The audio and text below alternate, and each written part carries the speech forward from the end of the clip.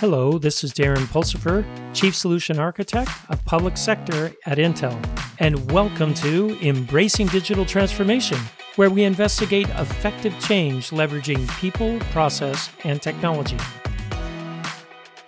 On today's episode, WaveForm AI with special guest Logan Selby, co-founder and president of DataShapes. Logan, welcome to the show. Thanks, Darren. I appreciate you, and thanks for having me on. Hey, Logan, we had dinner the other night. We were thrown together at a dinner table. We didn't know each other. We sat next to each other and we got to talking. And I went, this is super cool stuff, what you're doing. But before we get into that, let's talk a little bit about your background. Where do you come from, Logan? Give me a 2 or 3 minute, hey, who is Logan? Where did he come from? Yeah, no, absolutely. So I spent most of my career in the intelligence community in the DoD. Mostly as an intelligence officer. I spent time overseas, lived overseas for an extended period of time in Germany, and then did several different deployments. I supported a bunch of different organizations throughout the intelligence community during my time. I'm still actively involved on the defense side, so currently the lead for autonomy and robotics for an organization called the 75th Innovation Command. We're a direct reporting unit to Army Futures Command, but we're reserve element. So I'm a reserve officer in the U.S. Army. But I left full-time government service back in 2018 and spent some time in the Fortune 500 environment, worked for some startups in the robotics community, and about 2020, I started advising for DataShapes as a defense advisor because we, at that point in time, knew that the technology that DataShapes had was a perfect fit for the defense community. And then we got an injection of capital in 2021, which allowed me to come on full time to run the company in 2022. So I've been at DataShapes full time since January of 22. But on the academia side, I have a master's degree in data science and applied machine learning, and a PhD focused on autonomous systems. So hence my attraction to robotics for the DoD. But do a lot of work still for the Army, like I said, as a reservist. So I'm actively involved in what's going on in the autonomous systems and robotics community throughout industry, academia, and throughout the DoD. Oh, that's awesome. Now, why move away from super cool robots?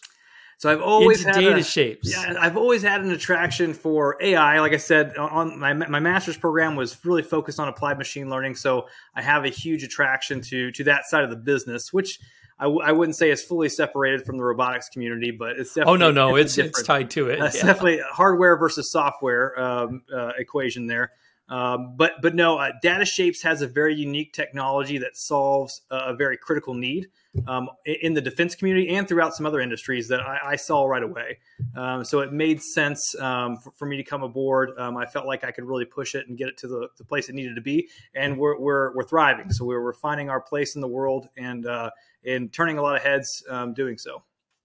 All right, before we get into data, let's talk about AI in general. When people hear about AI, they're hearing about ChatGPT, generative AI, large language models. It's all the rage right now, right? Mm-hmm. And we know ChatGPT can conquer the world, right? They've already proven that. They scared everyone. There's a moratorium, supposedly. No one's doing a moratorium. Everyone knows that. That's just their way of slowing everyone else down. What are your opinions on just the AI in general? And then I want to talk a little bit about your guys' approach, which is very different. Sure. So AI has been around for a long time. It's been even deep learning models that people like to throw around now. Deep learning's been around for a long time as well. I think now, we're at a place in society where the amount of data that's available to be pushed through some of these models for training is extremely vast. So that's why we're getting some of these very, very smart systems like ChatGPT that can do a lot of these different things and kind of on demand. And the computing resources have evolved to a place too where they're more readily available, I would say, to allow people to do these things. But it still requires a lot of resources. It's an expensive thing to run. I think ChatGPT costs somewhere between $3 to $5 million a day just to run it. Now, then that's just to spit out what we already know. Exactly. So Yeah. there's a lot to it, but I'm happy that AI is getting the attention that it is. I'm definitely not on the team that we need to stop it. I think it's evolving at a rapid pace, and I think we have to have an understanding of how it's going to be used and what it's going to be used for, and who's using it. But I definitely don't think we need to put a moratorium on it at this point. So I have a question about that, because most of the AI that we hear about today, and people in industry and outside of industry, have always heard of neural networks, right? We're listening to, we need the program to operate like our brain operates using neural networks and the whole concept behind it. That's the big push in AI today. Would you say that's true? Correct. Yeah. So neural networks, if you're unfamiliar to the audience, neural networks are essentially layered parametric equations that are stacked on top of each other to perform a duty, utilizing mathematics. The problem with neural networks is you don't really know how or why a decision is made. So an input goes in, it is worked through the network, and then you get an output. It's really hard to tell why that output is there or how it got to that conclusion. You may be able to point back to the data that the model was trained on to say potentially why this output was given based on this training data that was shoved into the model, but there's really no auditability there. So the explainability is kind of non-existent. Well, yeah, and that I remember there were some court cases around this specifically, right? How can we trust a convoluted neural network? How can we trust any of the neural networks that are out there? Because I have no proof of accuracy. I have no way of determining how it got to the answer that it got to. Exactly, and especially on the defense side, in other industries as well. Where you have life, limb, or eyesight involved. Trusting a decision something's made that could result in a kinetic type activity is one that you have to be extra cautious on. And so having something that's not able to be audited is troublesome. Do you think us as a society is going to be able to overcome that? Obviously, we already have overcome some of that, but do you think we'll ever get to the point where we fully trust a neural network or that technique of AI? Because there's more than one technique of AI. That's what we're going to talk about. No, exactly. And I think we will as a society. I think eventually we'll just assume that risk and say, hey, it's providing a service. When it comes to, I guess, more on the consumer side, I don't know if we'll ever get to that place on the defense side unless we see some 99.99% results, statistically speaking. But it could get there. I think it could get close, but I think we're still a ways away.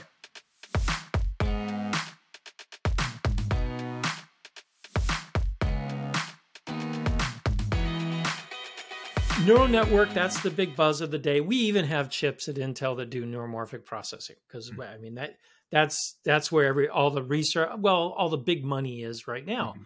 But you guys have a different approach. We do. I love this approach because it's a simple approach to me. Mm-hmm. It's not following the crowd. I love people that kind of go against the grain because you spit out and you have this wonderful new technology that does wonderful things. So explain a little bit about why you guys decided when you first started looking at your use cases, why you decided to go this different route instead of the traditional neural network route. Sure. So, DataShapes is mature in its technology. So we've been around, I would say DataShapes as IP has been around for about a decade. So our original engineering team got together almost 10 years ago now and developed the technology that we have today. And so that when they first looked at some of the pain points that were around at the time, they realized that they could be solved with traditional machine learning. So looking at your data science 101, your k-nearest neighbor type algorithms, support vector machines, things like that that you hear about in like I said, data science 101. But they took that technology and they evolved it several layers ahead, I would say, and that's kind of where our secret sauce lies as far as our patents go. But they found that those simple approaches were able to, number one, solve a lot of problems quickly, efficiently, and in many different environments. So, 10 years ago, your resource constrained environments were even more so. Nowadays, there's a lot more resources that are available, but people still need solutions that are on the edge, that are able to be used in austere environments where there's no networks, where people are getting dirty. You can't you can't jump out of the back of a plane with a server stack. And so, you're going to need something that's able to be trusted, used in these environments, and that's extremely efficient. And we'll talk a little more about this, but our solution is also auditable, which is another big factor. Like I mentioned, when it comes to these kinetic type activities, you can audit the entire workflow. So you know why it's making the decision that it's making. Exactly. From the initial training instance all the way through the workflow to the output, you understand why the decision was made and when and who trained it, and so on and so forth. So this is interesting because you use some of the same terminology that we use in traditional neural network training. I'm training the model, right? I'm doing inference. You're using the same terminologies, but the underlying technology is fundamentally different. Correct. Yeah, it's the some of the methods we use that people in the machine learning and AI community will understand is we use a lot of zero to few shot methodologies. So we're actually learning in real time or near real time. So whatever data set we're looking at, the data is coming in. We're either using something that's supervised, so an individual is actually looking at the data coming in and training that model in real time. I always draw a box because I think about our UI. So an end user would be drawing a box around an item and then telling the system to learn it in real time, versus your neural net approach where it takes a lot of labeled data that's collected, thousands of images or thousands of, whatever type of data that you're trying to learn. It takes a lot of it to feed it into the model so it then can learn. And then at the end of the day, that model is brittle because it's only as good as the training data that you fed it. So then if your output is wrong or it's incorrect, you have to go back and retrain that model again. And retrain it. Yeah, it's hard to actually untrain a neural network. Exactly. So we're doing it in real time. So if something is wrong, we can counter train in real time, or teach it something else, or don't show me this. So that would be an example of a counter train. So don't show me this. Why doesn't everyone just use their stuff? Why is everyone focusing on neural networks? Well, I think our methodology isn't a panacea. I would say there's definitely the neural net solutions out there are great at things. I would say, and you're hearing about a lot of them today. So we talked about language models, large language models, Chat GPT or image. Neural networks are really good at those things. That technology and that science has been around for years. So it's been perfected. Still resource heavy. They've come up with ways to get it a little smaller. How we are utilizing our technologies, we're focusing on a completely different segment that others don't really talk about, and that's waveforms and signals. Okay, so that's why you can really focus, is because you're saying I'm not going to do a general AI, right? I'm going to focus on a specific type of input that comes into AIs, which is waveforms. Correct. Yeah. So we are hyper focused on waveforms, and when I say waveforms, a lot of people think, especially if you're talking to somebody with a physics background, they'll say, well, an image is a waveform as well. But we're talking metaphorically, the actual visual representation of a waveform that happens in the environment. So UV, EEG, radio frequency, vibration. Even voice, right? Sound, right? Even voice, sound, yeah, acoustics. So that's the realm we play in, and that's where we've really focused this technology. That's really cool. This kind of reminds me of, you guys are like a specialist. Mm-hmm. So if I come from a family of doctors, so I would not go to my brother who's an oral surgeon, a specialist, to have my appendix taken out, even though I know he can because he's done general surgery rounds.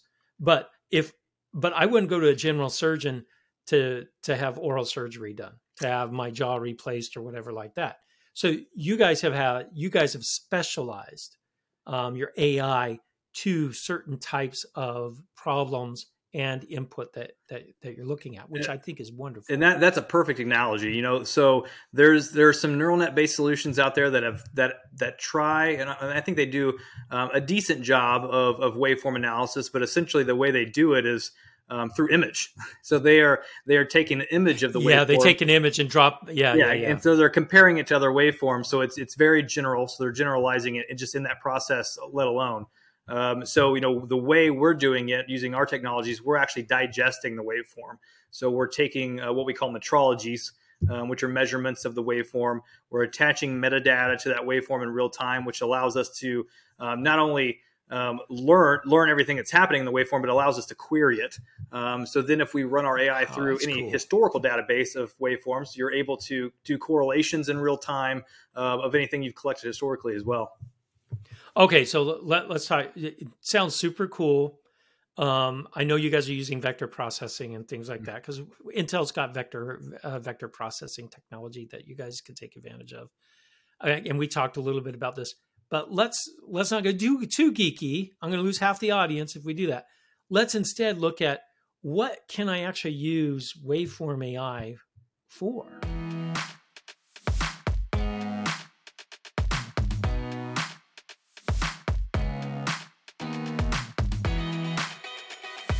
Sure. What use cases? I mean, you said sound and any IR, anything that produces a wave that or waveform. But what can I practically use it for? Yeah, so two industries that we're working in right now that are complete polar opposites. One being defense. I've mentioned that a couple times. So on the defense side, we're working in signals intelligence, electronic warfare, different types of acoustic signatures, things for on the intelligence side of the house in defense. But then we're also working in the entertainment industry, which is completely different. All right, let's talk about entertainment because this is going to be more it'll be more entertaining. Yeah, exactly. So we're doing a lot of work in music. So we're partnered with some labels and some other organizations throughout the music industry to look at copyright and artist attribution concerns. And so, interesting. Yeah, because that's audio, like you mentioned, is a waveform, and people don't necessarily think about it like that.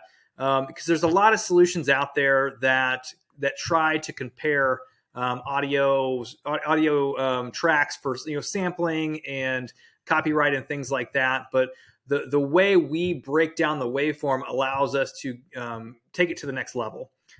So there's issues in music today where even with just the generative AI stuff that's out now, there was an article that came out today about it. But generative AI aside, you have social media influencers today that they're taking artists' original tracks and then they're transforming them in a way that can't be recognized by other software.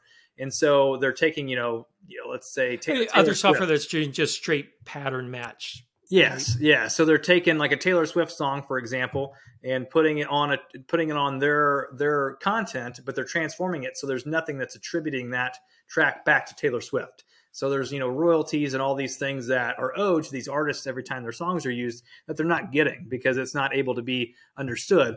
But the way our technology works, the way we break down the waveforms, we actually learn it in a way that we can pick out transformations of the songs, which is currently, from our understanding, there's a couple companies that are dabbling in it out there, but we've really honed it in and have an extremely robust solution. So that goes to detection. I'm hearing it does. I can use your technology to detect different types of waveforms and relationships in their waveforms. Correct. Which is pretty slick, I have to admit, because if we go to the Department of Defense, one of the techniques that people use is they use modulation or frequency shifting to get rid of to spoof or confuse AI from pattern matching. But you guys could look at relationships in the waveform itself, which would be harder to spoof, which Correct. is pretty cool. Correct. Yeah. So that's one.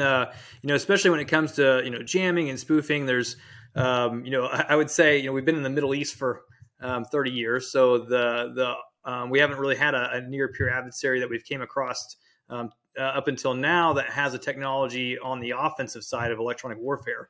So that's a new area for us too that we're really trying to dabble into, really pull more intelligence out of from a defensive perspective, an analytics perspective of electronic warfare. There's a lot of intelligence there to be gathered that's not really been exploited to date because there hasn't been a software like ours pulling that intelligence out of the waveform. Oh, that's super cool. All right. So detection, is that your main thing? Is just, I shouldn't say just detection. It's a big deal. Can I do any transformation from these waveforms as well that you guys are detecting? I mean, what other things can I do with it? So we are, we have a pretty robust platform that does the detection. Because our software, our technology is so lightweight, we're actually able to embed it on different things. So we have, just for our product profile, we have a software that does the analytics, it does the detection, it does the really the intelligence gathering. It allows you to do correlation. But then you can also create applications that then can be exported to edge devices. And that software can be the mothership software, like we call it, the actual product where you're doing that, can be done on, a ruggedized tablet. It could be done, on a laptop. And then you can create these executables that can go down to the microprocessor level. So that's cool because I can really push applications out to the edge completely disconnected. Correct. And still get all of that information, including self-learning. Right. Exactly. So that's one of our other products. That's a big deal. That we call infinite loop. So it is a self-learning anomaly detection, still a detection, but it's essentially deploy and let it go. So it's a self-learning application where it will establish a baseline continuously. So based on the parameters that an end user would prescribe. So if you want to deploy it and have it, listen or monitor or whatever you're going to assign that duty to be, it will continuously and self-learn that environment that it's deployed in. That's pretty. Is there any way that these edge nodes can share their models with other edge nodes that are maybe listening in a different place? Oh, absolutely. Is there any way to correlate those models together? Because my brain is like going, I could deploy this easily into a car that my teenagers are driving. Exactly. Yes. Right. Because it's a waveform. The way they drive is absolutely a waveform. No, absolutely. It's fast and slow. There's everything, right? And speaking of vehicles, we've done some use cases in the past, some POCs with the automotive industry, and that's been one of the use cases. The way that we're collecting our data, we can, and the way that we can be embedded on every sensor. So today, the average sensor count on a vehicle coming off the assembly line today is like 80. That's average. Tesla probably being at the top of the range, but average is around 80. And think of all the data that's being collected constantly. One of the issues, though, and another issue that we solve with our technology is the vast amount of data that's being collected. There's not really a pipe big enough to push that data back. Or it wouldn't be. Come it on, be 5G is going to solve all that. It wouldn't be cost and then effective. 6G. No, you're right.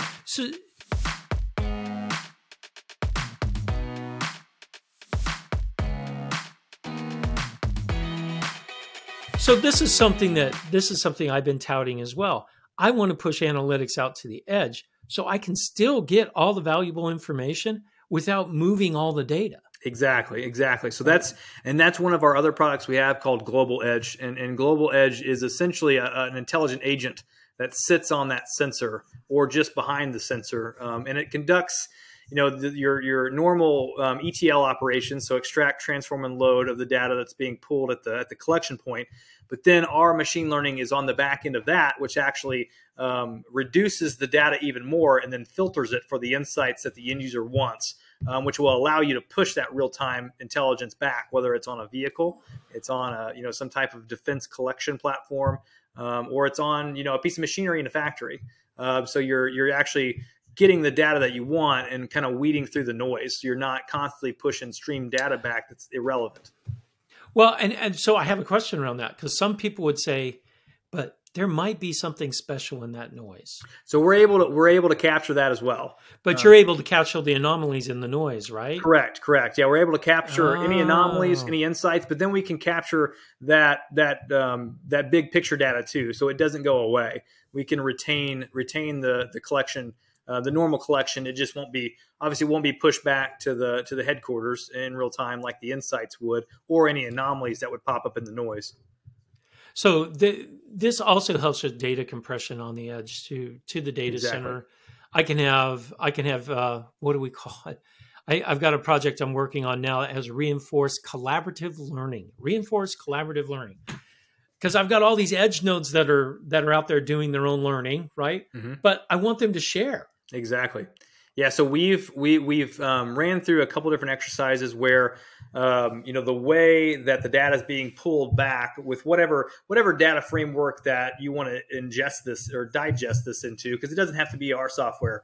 We can plug it into whatever data framework that you want. But since we have that self learning, there are ways where you can kind of cross pollinate or share the learned data across your portfolio where Across this the is deployed. portfolio. Yeah. So super cool, super cool. You mentioned that it's small. How small is small? So the smallest to date that we've scaled it down to is 47K, and Whoa, whoa, that wait, was wait. This will run on my 64 Commodore. it will. So That we've is pretty. That's pretty cool, so man. historically, prior to getting into defense and entertainment, we actually worked a lot in healthcare, and so we came up with some products a few years ago that were looking at handheld PCR devices. So mouth swab detection, and we were looking to detect hepatitis C, and we were doing that on a small little cartridge, and so we were able to scale the software down to around 4750K to make that detection. So obviously, the more complex you would want your ML ops or your ML operations to be, you would probably scale that up a little bit. But we can keep it factored You can extremely keep it low. pretty. So that's you just brought up another thing. You guys can do virus detection with this. We can, yeah. So that's in that example, we were detecting hepatitis C just based on UV waves being Yeah, I was going refracted to off of the say, yeah, sample. Yeah. yeah. That's pretty darn slick. Now, see, you guys have opened up this big, huge aperture for me because now I'm thinking, what other crazy things can I do that that come in waveforms? There's a lot of things that come in waveforms. We talked a little bit the other night at dinner about image and video processing, and you said could do it, but Yeah, not optimized for it, it's right? not. That'd It's be not. like going to my brother for an appendectomy. He could do it, but he doesn't have all the right tools. He hasn't done them in years, so I want to go to someone that knows how to do that. Exactly. Yeah. I mean, like I said, the science on those two areas have been around for a long time, and not that it hasn't been around on waveform and that type of environment too. But it's one that we are obviously specializing in, and that's why we're trying to stay extremely focused right now in defense and entertainment. There are industries that we plan to scale this out to down the road. One being, I think we'll get back into healthcare eventually. But energy is another one that we're interested in Oh, down the road because current is a waveform. So we're oh, absolutely, able it to is. Yeah. monitor current at a very granular level, and we've tested that, and it works rather well. So that's one that we would like to get into eventually. I have a feeling the defense world might drag us in that direction anyway, but that's one we're holding off now. But we've been asked lately. I've been getting a lot of questions about very so different types of waveforms that we don't necessarily experience on Earth. So a lot of like Oh, space wave, gravitational waves, electromagnetic type waves that are being emitted in space. So that's another area that we're being approached about too, which is super interesting. maybe you'll find SETI. Maybe, yeah. No, that's Maybe, one yeah. that's one There you group go. we would love to chat with. I know my co-founder and I are very interested in that area, so I think it would be fun just to have the conversation. No, no. This is really, really cool stuff. Logan, the conversation we had at dinner just carried on the podcast, which is wonderful. I appreciate you coming on the show. You have anything else? Where can people find out more about data shapes, and find out more about what you guys are doing. Yeah, no. So our website, datashapes.com. You can look us up on there. You can request information, request a demo. We have a pretty active LinkedIn profile as well, so you can check us out on LinkedIn. I'm on LinkedIn, so feel free to reach out to me directly. But we're trying to build our presence. Like I said, we really just started our go-to-market this year. So we're just now starting our marketing campaign. So a lot of people don't know about us yet. So we're trying to spread the word and trying to get out there and be a little more visible. So reach out. Most definitely, you guys are someone to watch in the future. Even I would say watch right now. Don't wait. Watch these guys. I think you've got something unique here that is exciting, and I most definitely am going to do some more due diligence with you guys. Well, I appreciate it, Darren, and thanks for having us on.